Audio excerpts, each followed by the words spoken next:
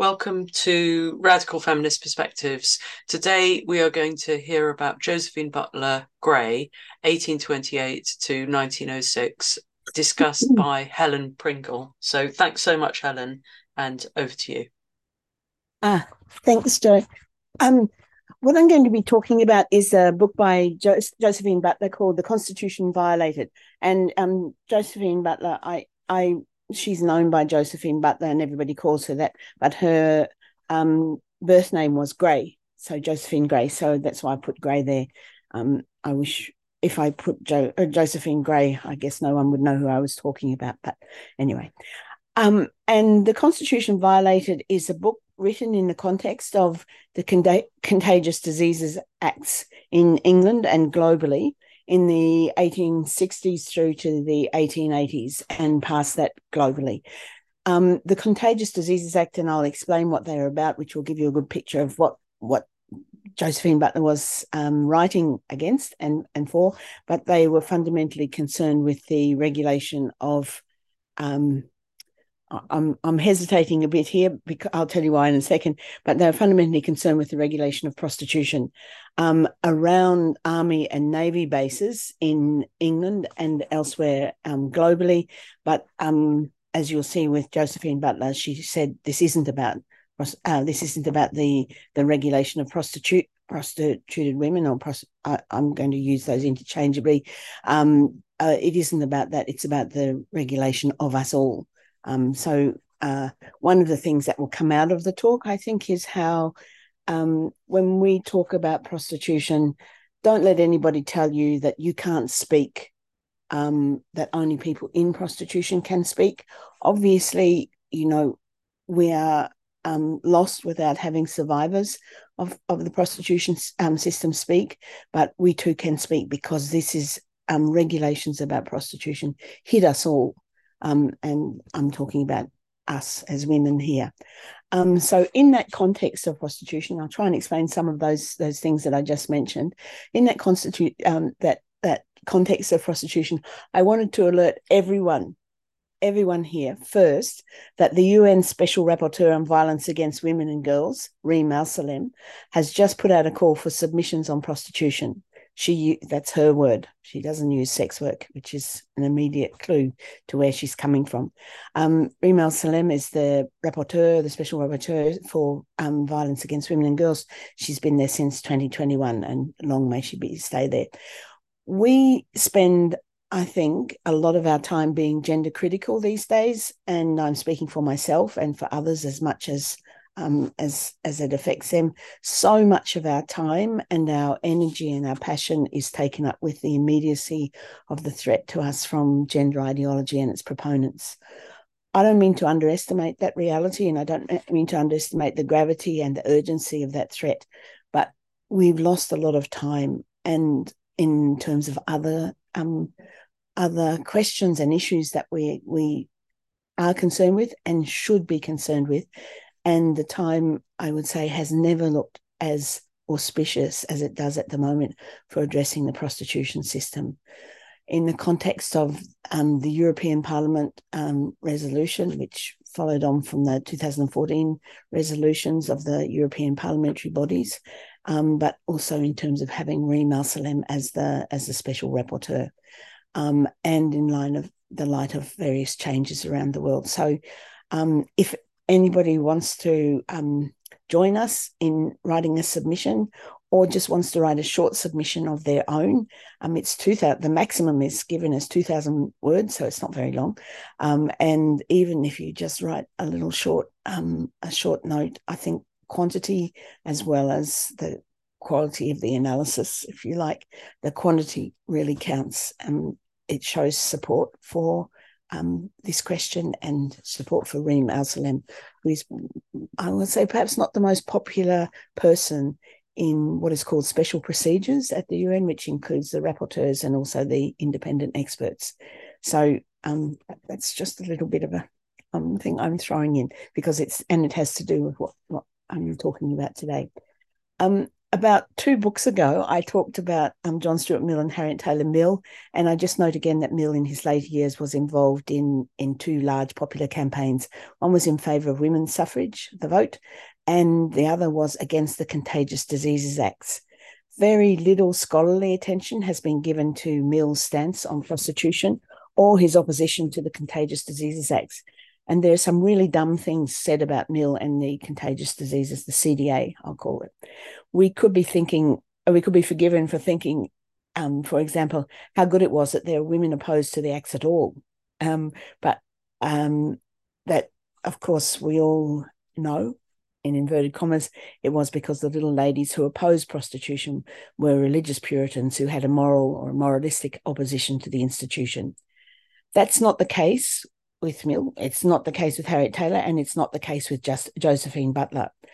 Josephine Butler was a religious person, although she had a very complicated, I would say, relation to established religion. But I don't think, and certainly she didn't say, that religion was the basis of her opposition to prostitution and its regulation by the state. In fact, it's a very incomplete, if not completely false picture to say of the women's movements in the late 19th century and early 20th century that they were opposed to prostitution because of some questions about disease, about diseased persons and bodies and so forth, and about the immorality in religious terms of prostitution. I'm not saying it's wrong to have that opposition to prostitution. There are many things to be against prostitution for, and many grounds on which one can be opposed to prostitution. But it's not my ground, and I think it's not a ground that we will ever, if I could put it as crudely as this, that we will ever win. We will never win the abolition of prostitution if we confine our protests to religious grounds. So although Josephine Butler was counted herself as a religious person in many ways, that wasn't the basis on which she argued against prostitution. If we look closely at the opposition by women to the Contagious Diseases Acts, there was a principled opposition to prostitution and its regulation by the Contagious Diseases Acts in terms of analysis of prostitution as a systemic and systematic violation of the principle of personal liberty and as a discriminatory abridgment of the security of that principle. So this is one of the first things that I'd say, is that a lot of campaigns these days in terms of pornography, prostitution and so forth are put in terms of public health campaigns. So I know that a number of people who I've worked with in the past and still count among colleagues and friends, for example, refer to pornography as a public health issue, as an urgent public health issue. It may well be, but that's not my position against it. And in the case of Josephine Butler, it was not her view that prostitution was primarily an issue about health. Obviously, she was very concerned about the health of women in prostitution, and in fact, she devoted much of her time and money to caring for women who prostitution had literally killed or would literally kill in the sense of their health.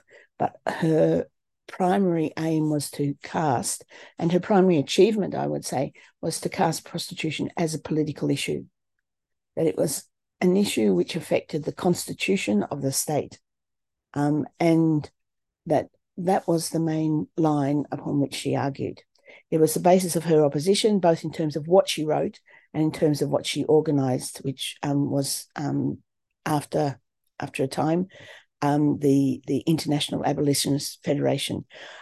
I won't talk about her organisational efforts in relation to prostitution, but she was the head of 2 very important organisations, and the International Abolitionist Federation, particularly in its links with France, was one of the things that France called upon in constructing its program of taking steps towards the abolition of prostitution under a person who's now retired as the Minister for Women. But I think it's really important to grow those that international aspect of the movement against prostitution again. It's not something, abolition can't work in one country alone. It's better than nothing, but it needs to be an international movement of women. What Josephine Butler did that was so extraordinary, whether then or now, was to tie the analysis of prostitution to the foundation of the state, to talk about it as a constitutional issue and as an unconstitutional issue.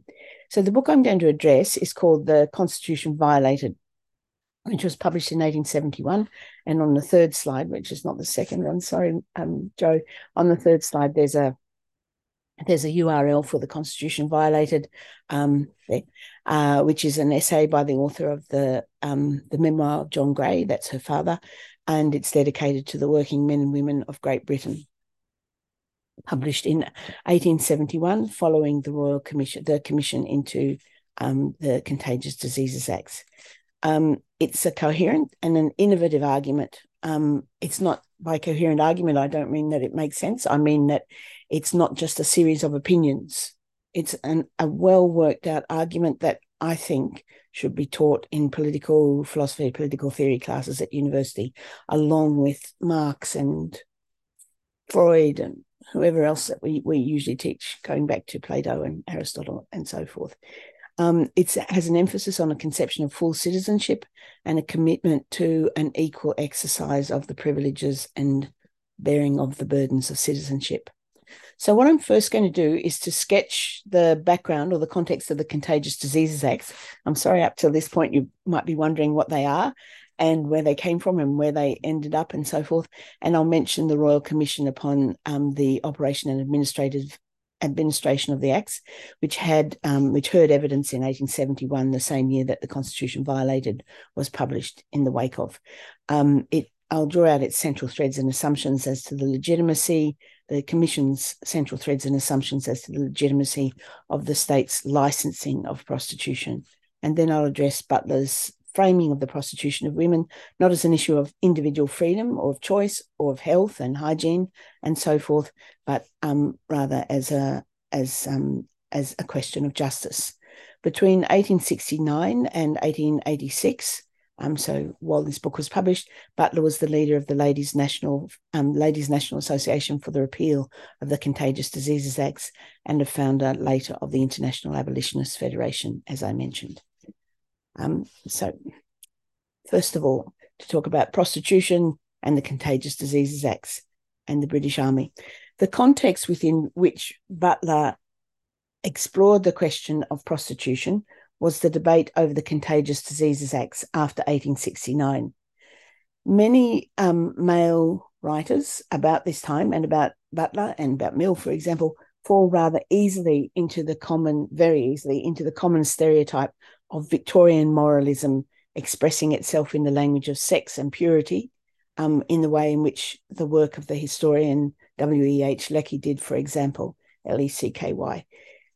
Lecky wrote a notorious and much quoted passage in his 2-volume work. He wrote about, and he expressed, I think, a view of prostitution which was very common at that time, and I would have to say it remains very common, even though it's not usually put in quite these terms. Lecky writes, he says, I'm going to write about the mournful figure of that unhappy being whose very name is ashamed to speak. What he talked about of prostitutes, as he called them. He said, the woman who is a prostitute is herself the supreme type of vice, but she is ultimately the most efficient guardian of virtue. Except for her, the unchallenged purity of countless rather happy homes would be polluted, and not a few who, in the pride of their untempted chastity, think of her with an indignant shudder, would have known the agony of remorse and despair.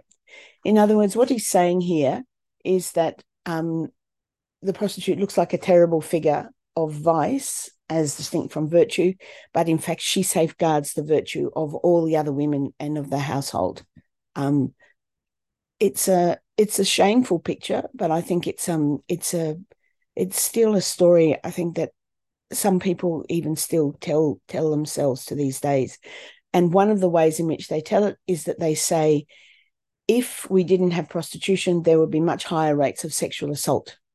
If we didn't have prostitution, there would be the men who men would rape women, as if they say that as if women in prostitution aren't women at all. There's something else, objects. And what they mean by that is that prostitution acts like a sort of safety valve for the virtue of the good women, the wife and the mother, the faithful wife and the faithful mother, for example, the chaste woman. And as long as men have this outlet for their whatever it is about them, then the rest of women are safe. So we should look at what he's saying is we should look at prostitutes in his term rather like the holy harlots. They do this task that nobody else can be found to do, which is to protect everybody, protect all the other women, and so we should be grateful to them. There's that picture of the holy harlot really sort of reflects again the necessity and the inevitability of prostitution. Not merely that it's existed forever, but that there was a good reason that it existed forever. In that context, so he wrote that just in the 1860s in the context of debates about questions of prostitution. The Contagious Diseases Acts were designed to address the problem of the sexual health, or were said, rather, to address the problem of the sexual health and hygiene of the British Army and Navy, the Royal Navy, in and around the garrison towns and ports.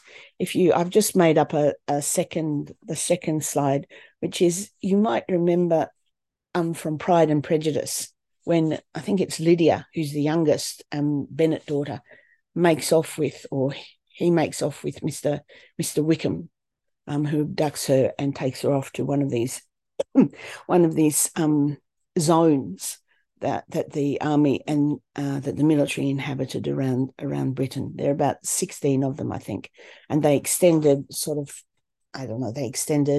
about 10 miles outside of the actual encampments of the military. You can see the unscrupulous Mr. Wickham in that way. In all, 4 acts were passed by the British Parliament, respectively in 1864, 1866, 1868, and in 1869. What's also significant and what's often forgotten is that similar acts were passed by the British Parliament, were enacted throughout the Empire. For example, the 1864 Cantonments Act and the 1868 Contagious Diseases Act in India. In Australia, there were similar passages of legislation. Colonial precedents were in fact important for British domestic laws. So, and some historians argue that it's important to understand the British Acts, the Contagious Diseases Acts, in the wider imperial context of the regulation of prostitution. The repeal of the British Acts was finally done in 1886 and was achieved after the efforts of an organised opposition emerging around the late 1860s, led by women's groups whose prominent figures included Butler, as well as Harriet Martineau, Florence Nightingale, and they organised newspaper campaigns, parliamentary petitions, large public meetings. They couldn't vote, of course, and various other sorts of ways of opposition. When Josephine Butler heard about the repeal of the Contagious Diseases Acts in England, she wrote this. She said, "I feel inclined to do as Oliver Cromwell did when he saw poor King Charles lying dead. Cromwell just took hold of the head of King Charles and shook it a little." This is in 1642, whatever. Later, she said, Cromwell just took hold of the head of Charles the First, shook it a little to be quite sure that it was loose from the body. And she felt rather strongly about this question. Even at that stage, I think people in England still didn't really talk about the death of the execution of King Charles I. They didn't talk about his execution in quite so happy terms, if you like. It simply wasn't done. Many people at that time still called King Charles a martyr. When the Contagious Diseases Acts were passed in the 1860s, it was widely thought that around 1/3 of the military defenders of the empire had contracted venereal disease. And the most common explanation was that this had come about through the intercourse of soldiers and sailors with what were called prostitutes. To address that problem, as it was framed in 1864, designated doctors were tasked to examine any prostituted woman, actually any woman suspected of being a prostituted woman with venereal disease, after which she could be detained in a lock hospital, which is a kind of detention centre, for up to 3 months, and if found to be infected for longer, and she could be detained in the lock hospital with no right of appeal or recourse to habeas corpus, no trial, no nothing. And you'll find that the notion of the importance of habeas corpus is emphasised by Josephine Butler. The 1866 Act, the third of the acts, second of the acts rather, further set up a force of what were called medical police to patrol the stipulated areas and to require any suspected woman, so they could just be stopped on suspicion of being a prostitute and on suspicion of having venereal disease, any suspected woman to have fortnightly genital inspections for a period of up to a year after that. I think sometimes when you sort of think about inspections in that way, people can lose a sense of how invasive, how humiliating, and how painful these genital inspections were. Josephine Butler called them steel rape. Sometimes she called them steel rape or surgical rape. And she meant it in every sense, literally, I think, in terms of its painfulness, its humiliatingness, its lack of consent, every kind of criterion that we talk about when we talk about rape came into her view of what these genital inspections were involved. She talked about how the body of a woman could be entered in this way without any kind of without any agreement on her part at all, and in fact that qualified as a form of steel rape. Other women took up that phrase as well. One of the things that strikes you about when you read the Constitution violated is what I would say. I wouldn't use this term, and I don't think anybody here listening would use this term either, but was what you might say was the indelicacy of Josephine Butler's language. By indelicacy here, and I don't mean that in any sense as a criticism, but by indelicacy I mean that her language, the way that she talked about this problem, the way she approached it, was considered to be indelicate and unladylike at the time. It wasn't fitting for a woman to speak like this, but she did anyway. So the act of 1869 also compelled, the last of the acts, compelled prostituted women to be registered and to carry official registration cards. The acts all involved the surveillance and supervision of prostituted women, or again, more accurately, of women about whom the police had a suspicion on that account. In other words, and Josephine Butler points this out, every single woman was subject to the strictures of these acts. The acts didn't simply apply to prostituted women, because any woman could be suspected of VD and of being a prostitute, and they could be apprehended on the sole suspicion of one man and subjected to medical violence, as she also called it. She had a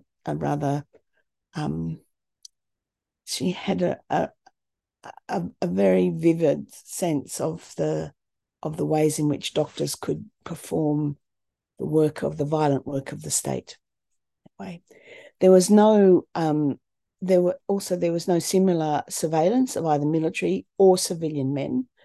And in fact, as Josephine Butler herself pointed out, in the acts, there was the acts didn't actually refer to, even though they were said to have been invented in order to deal with military men, in fact, there was no reference to that as the as the motor of the acts. So she points out in Constitution Violated that you would expect these acts to have a kind of preamble which said, in light of the disease and prevalence of venereal disease amongst military men, but they didn't have that at all.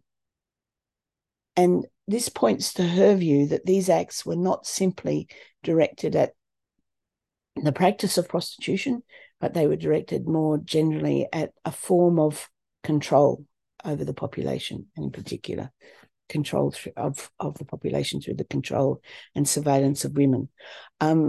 Sometimes I think we use those terms surveillance too lightly, too broadly, but in fact that was the term that people used at the time, both for and against the acts. They talked about it as a form of surveillance. And obviously as a form of control, of surveillance control. Another term that was often used at the time was espionage. In other words, that the surveillance over women was a form of espionage.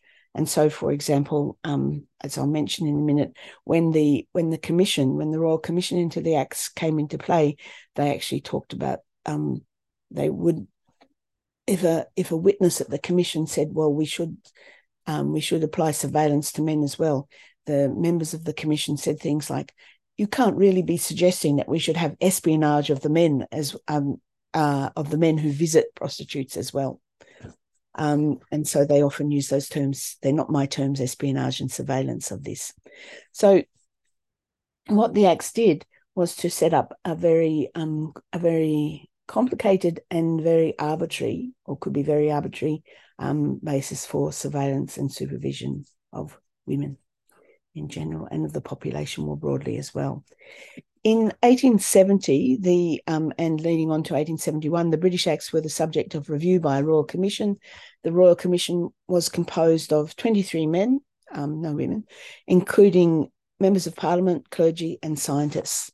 The modern philosopher Jeremy Waldron, who's actually quite a decent sort of fellow, usually describes the acts which were the subject of the Commission proceedings in these terms. He described in very favourable terms, or I would say idiotic terms. He said, there is no doubt that the measures of the Contagious Diseases Acts were well intended. They were part of a general progressive movement to, I'm sorry, I can't say this without laughing, but I mean, he's obviously saying this in very seriously.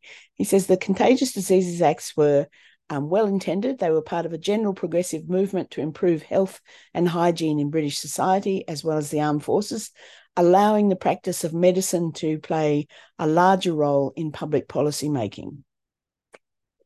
Honestly, the opposition of women like Josephine Butler was developed and voiced publicly within the context of an organised movement of women opponents and of men. First of all, an association had been set up of men against the Contagious Diseases Acts, and then that was transmuted into a movement of women opponents.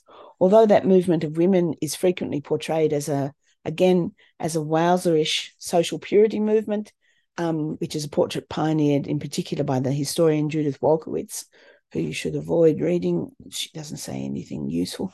Their position was formulated in protest against male sexual violence rather than as a defence of women's sexual purity. So don't let anybody tell you that that the women who were opposed to the Contagious Diseases Act and to prostitution in general were about the purity of women. They were actually opposed to male sexual licence, and I'll explain what they meant by that in a second. The Royal Commission proceeded on the basis that prostitutes, as they put it, as the term they used, were responsible for the spread of venereal disease and hence for the weakening of the defence of the realm through the effects of VD on the health of its defenders. Throughout the hearing of evidence, as well as in its final report in 1871, the Commission did not consider at any time that the category of prostitutes might include men, so men didn't come into the picture, and nor did it focus at all on the male buyers of sex, what we would call the buyers. This explicit gendering of the problem of transmission of venereal disease through prostitution was for the most part taken as a given by the supporters of the acts, but was one of the chief criticisms raised in the evidence given by its opponents, like Josephine Butler.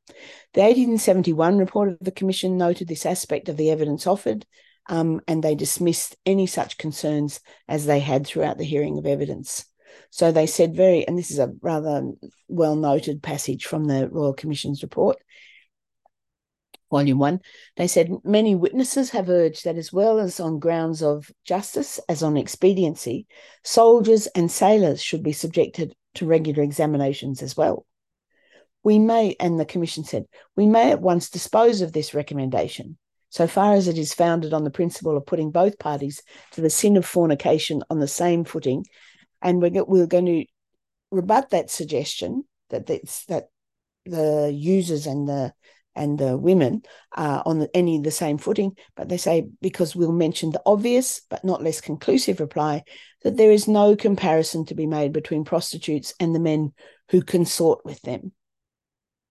So it doesn't actually say they buy them, it says they consort with them. It's men consorting as they do. With the one sex, the Commission said, with the one sex, the offence is committed as a matter of gain, and that's with women. With the other sex, men, it's an irregular indulgence of a natural impulse. And who can blame them? These men. That inequality in sexual footing, as they put it, in terms of footing, was simply dismissed as natural. The irregular indulgence of a natural impulse was what men's consorting with women is about. John Stuart Mill gave evidence to the Royal Commission in May 1871, and he set out the foundation of his opposition to the acts as a matter of principle and not, say, in terms of their abuses or individual effects. He, for example, said, I don't consider the acts justifiable on principle because it appears to me to be opposed to one of the greatest principles of legislation, the security of personal liberty. It appears to me that the legislation of this sort takes away the security of personal liberty almost entirely from a particular class of women intentionally, but incidentally and unintentionally, one may say, from all women, because inasmuch as it enables a woman to be apprehended by the police on suspicion and taken before a magistrate, and then by that magistrate she's liable to be confined for a term of imprisonment, which may amount to 6 months, a year actually, by refusing to sign a declaration consenting to be examined. So if you, as a woman, you refuse to be consented to be examined, to be still raped, then you would be detained for a further period until. And that's part of Josephine Butler's protest as well. That's part of her claim against the Contagious Diseases Act as well, that it is that this is a violation of the security of personal liberty, or sometimes she talked about a violation of the principle of personal security. In other words, and it was a discriminatory violation that men were never examined. There was no mention of, as I said, of men as prostituted, but there was no. It struck the Commission as completely ludicrous to even propose that men should be examined as well as women. Men still hold that view. You can find in cases of assault and sexual assault in brothels today in Australia, for example. I'm sure you can find them elsewhere as well, of men who claim that they should not have to undergo any kind of examination in order to consort with women. I'm going to take up that word consort from now on and just talk about that's what prostitution involves. The law, but it was fundamentally and at its heart a discriminatory imposition on personal security. The law was one-sided. It was inflicted on women by men. It delivered over a large body of women intentionally and many other women unintentionally, because they could be arrested on suspicion, to insulting indignity at the pleasure of the police and of the doctors. Don't think for a moment that doctors were or are necessarily men who took no pleasure in their part in these examinations. I mean, I think one of the things that comes up very strongly in Josephine Butler's work throughout, and her work on medicine more generally, on medical men, is the way in which gynecology was something that men took a particular interest in for not entirely scientific reasons, if I could put it like that. I don't mean to tar every doctor with the same brush, obviously, but there was certainly, in Australia, medical men, for example, took great delight in treating Aboriginal women, Indigenous women in Australia in certain ways. And they pretended that they were scientific. Sorry, getting back to Josephine Butler. In fact, the Contagious Diseases Act instituted a state, Josephine Butler said, with the genuine characteristics of tyranny. And she was very concerned at how the British state or the English state was sliding towards tyranny and away from a condition of genuine respect for the principle of personal liberty. In fact, the Acts, this line of argument that Josephine Butler proposed made use of themes in regard to civil life, primarily, such as the security of the liberty of the subject and the discriminatory violation of that liberty as raising the spectre of tyranny. So her analysis is not tied to a gender-neutral conception of fairness, but to a consideration of the gendered assumptions, or not to a gender-neutral conception of justice, but to a consideration of the gendered assumptions that the Contagious Diseases Act reflected, and which they also constructed and buttressed. So it wasn't just that they reflected discrimination in other parts of society, but they were part of the discrimination. I would draw out of Butler's analysis that she sees the Contagious Diseases Acts and their system of espionage and surveillance as part of the institution of prostitution. In other words, they weren't simply a regulation of the practices of prostitution or of acts of prostitution. Rather, they were formed the state licensing system for prostitution. It was similar to what was operating in France at the time, which would be subject to similar criticisms as the Contagious Diseases Act. And if you think state licensing and state regulation of prostitution has ended, come to New South Wales. This is a state that I live in. It's considered to be one of the models for decriminalisation of prostitution, both in Australia and the world. But in fact, the system of regulation and licensing is an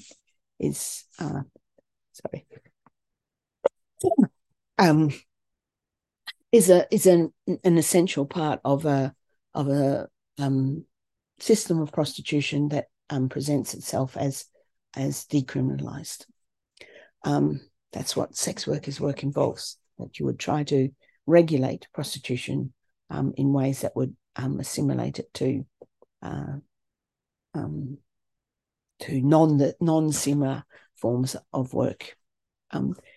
Any regulation by the state actually acts as a license to the vice of prostitution. So we can't say, well, that was the Contagious Diseases Act in the 1900s, in the 19th century rather, but things have changed now. It's and I think this is the point of Kat Banyard's book, The Pimp State, is that any system of the regulation of prostitution involves the state as a pimp, as acting the part of the pimp. It acts as a license to the vice of prostitution.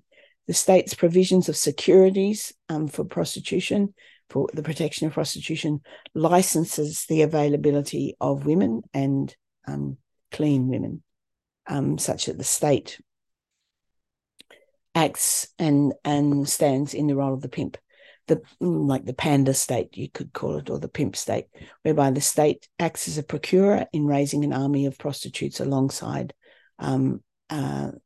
the general army as well, and to serve the purposes of at that time the official standing army of men. Beyond that, historical context, the state acts so as to license a form of not only to license the setup of the setup of prostitution rather, but also it acts to give a license, a kind of permission to a form of male sexuality that is presumed to be natural, the irregular satisfaction of a natural impulse. So rather like a driver's license today, it's kind of, here's your permission slip. This is your license. You don't have to use it. You only have to, you just have to have it with you. It's always there. It always allows you to do your worst. It's your man's license, the male license. So the elements here that in terms of licensing, and I think licensing is such a good word there because it has these different meanings. The license of giving free rein to things, but also giving a permission, like a written permission, or a written permission and sometimes unwritten permissions as well, to do certain things on the basis of what your sex is. The elements here are that these acts, the Contagious Diseases Acts, as Josephine Butler points out, were not really about questions of health and sickness and disease at all, which was the framework that the Commission members were eager to bring home to all of those who gave evidence to the Commission. The regulation by the Contagious Diseases Acts of this disease and this venereal disease alone invoked questions of subordination and the naturalization of subordination, making subordination natural as simply a fixed feature of the sexual landscape. Prostitution falls on women as a penalty of sex, as a penalty of their sex, who are then made to pay like a super tax because the acts that position women's desires in terms of responsibility for the existence of prostitution and of prostitutes, and place a certain type of women as beneficiaries of prostitution.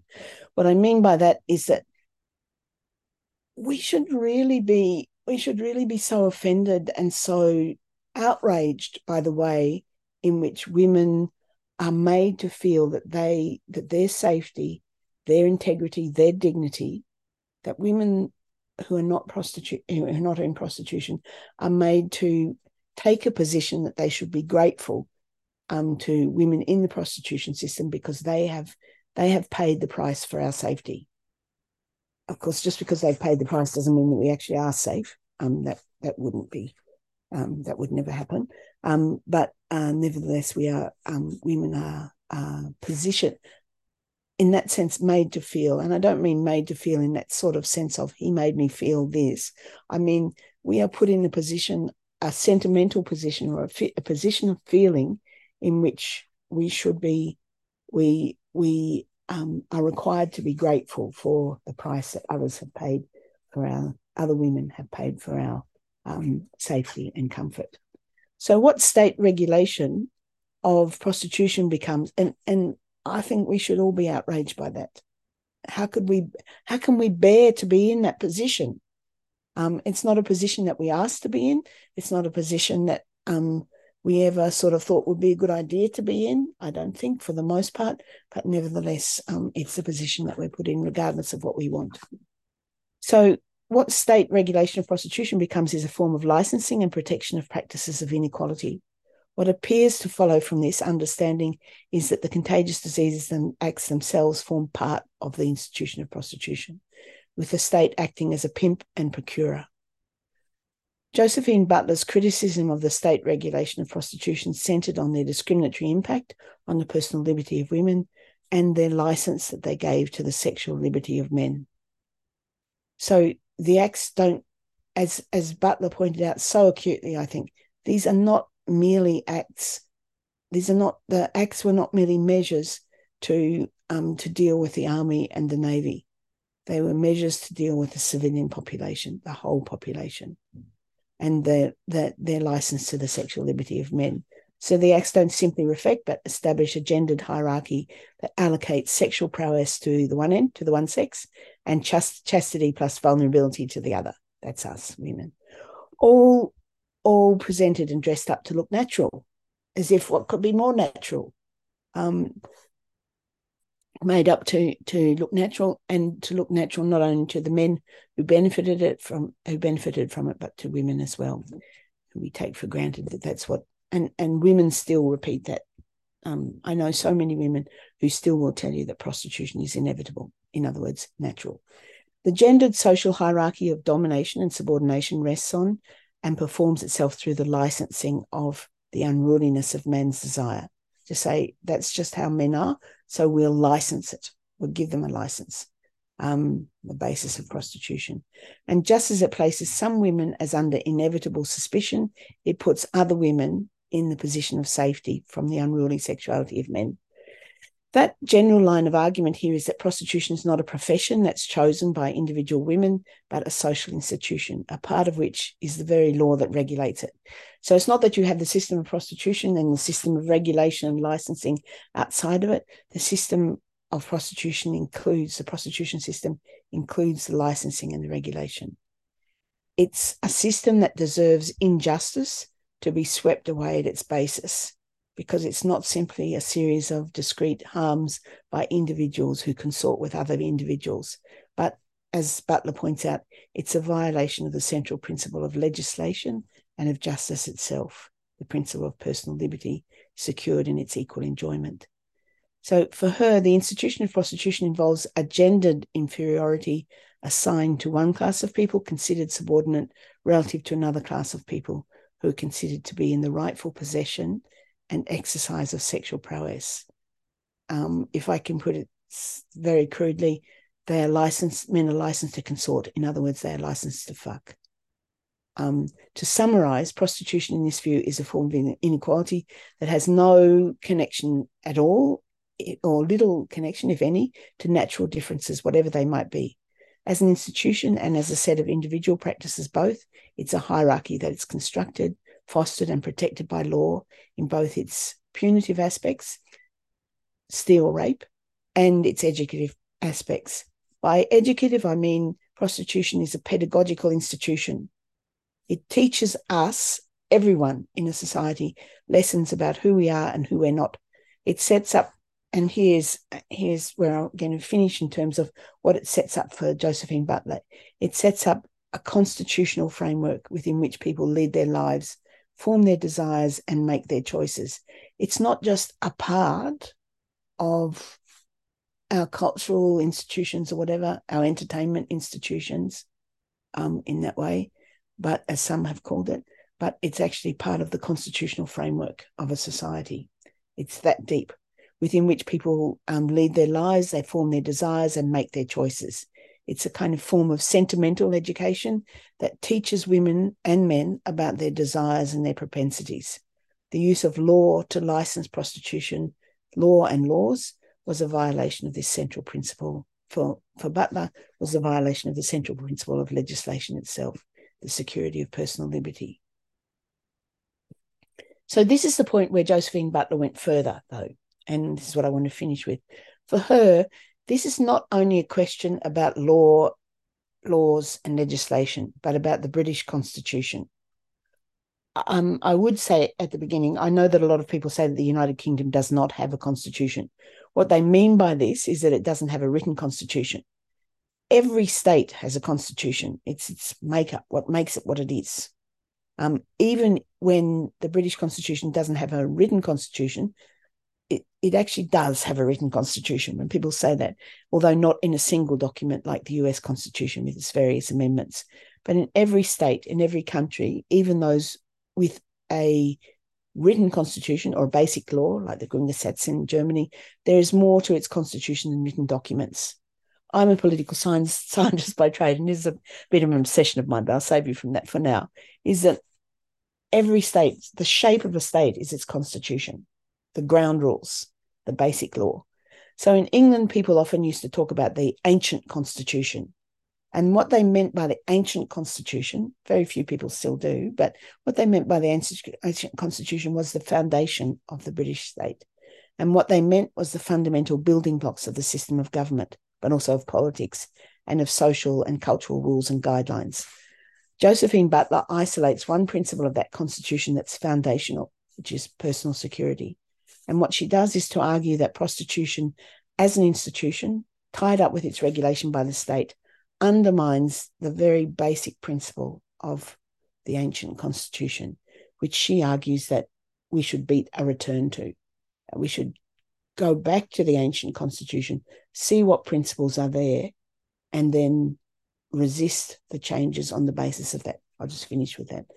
Butler quoted from Lord Chatham to argue that Magna Carta, the Petition of Rights, and the Bill of Rights form that code which is called the Bible of the English Constitution, the basic law. The present state of dealing with that code, she says, was reducing, in particular, English working men and women from being free, reducing them from a state of being free to a state of slavery. If you remember, she had been involved also in the abolition of the transatlantic slave trade and its incidents. She says, the object, in terms of the Constitution violated, she says, the object of the Constitution violated, that book, is to set forth the unconstitutional nature of certain recent acts of the legislature and the danger arising therefrom, with the view of arousing this country to a sense of that danger. In other words, she identifies the Contagious Diseases Act as in breach of the Constitution, as unconstitutional, as out of whack with the basic principles of the ancient Constitution. The acts, she says, reduce women to the status of slavery. She says these acts virtually introduce a species of villanage or slavery. And she continues, I use the word not sentimentally, but in the strictest legal sense. I use the word slavery in the strictest legal sense.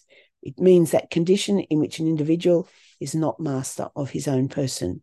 And the condition of slavery is defined, she says, in Magna Carta by the omission of all slaves from the rights which that charter grants to everyone else.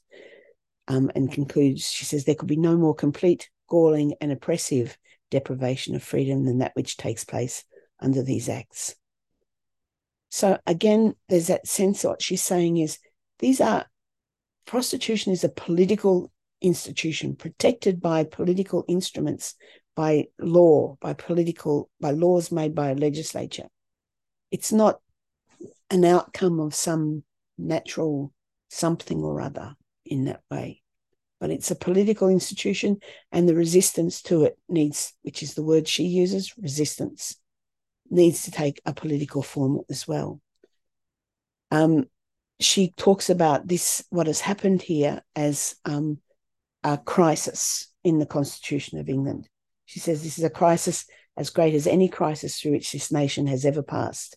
This country, she says, was once called upon to decide whether it would permit the king for his satisfaction to override the 39th clause of Magna Carta, which deals with right to trial by jury for those who are accused of something, and it decided most emphatically that he should not. Our country is now called on to decide whether it will permit Parliament itself, for the sake of the lusts of certain men, to override this same clause, this same guarantee of personal security. So what she argues for in that basis, I'm sorry, I've run out of time. I'd have to give you volume 2 of Josephine Butler at some point, but she talks about the path of return to the ancient constitution, which is a path of resistance. When she speaks, she later says in another work of hers that finally the slave speaks, that finally the slave, who are preeminently women in the setup of this constitution, they are now speaking, and they are now speaking loudly about the importance of a political resistance to a state of tyranny on the one hand and of slavery on another. They're not words that people should throw around lightly, slavery and tyranny, and I think she knows that and uses them very carefully in that respect, to urge upon us all that path of resistance. And I guess that's the conclusion that I'd reached is, ladies, resist. Thank you.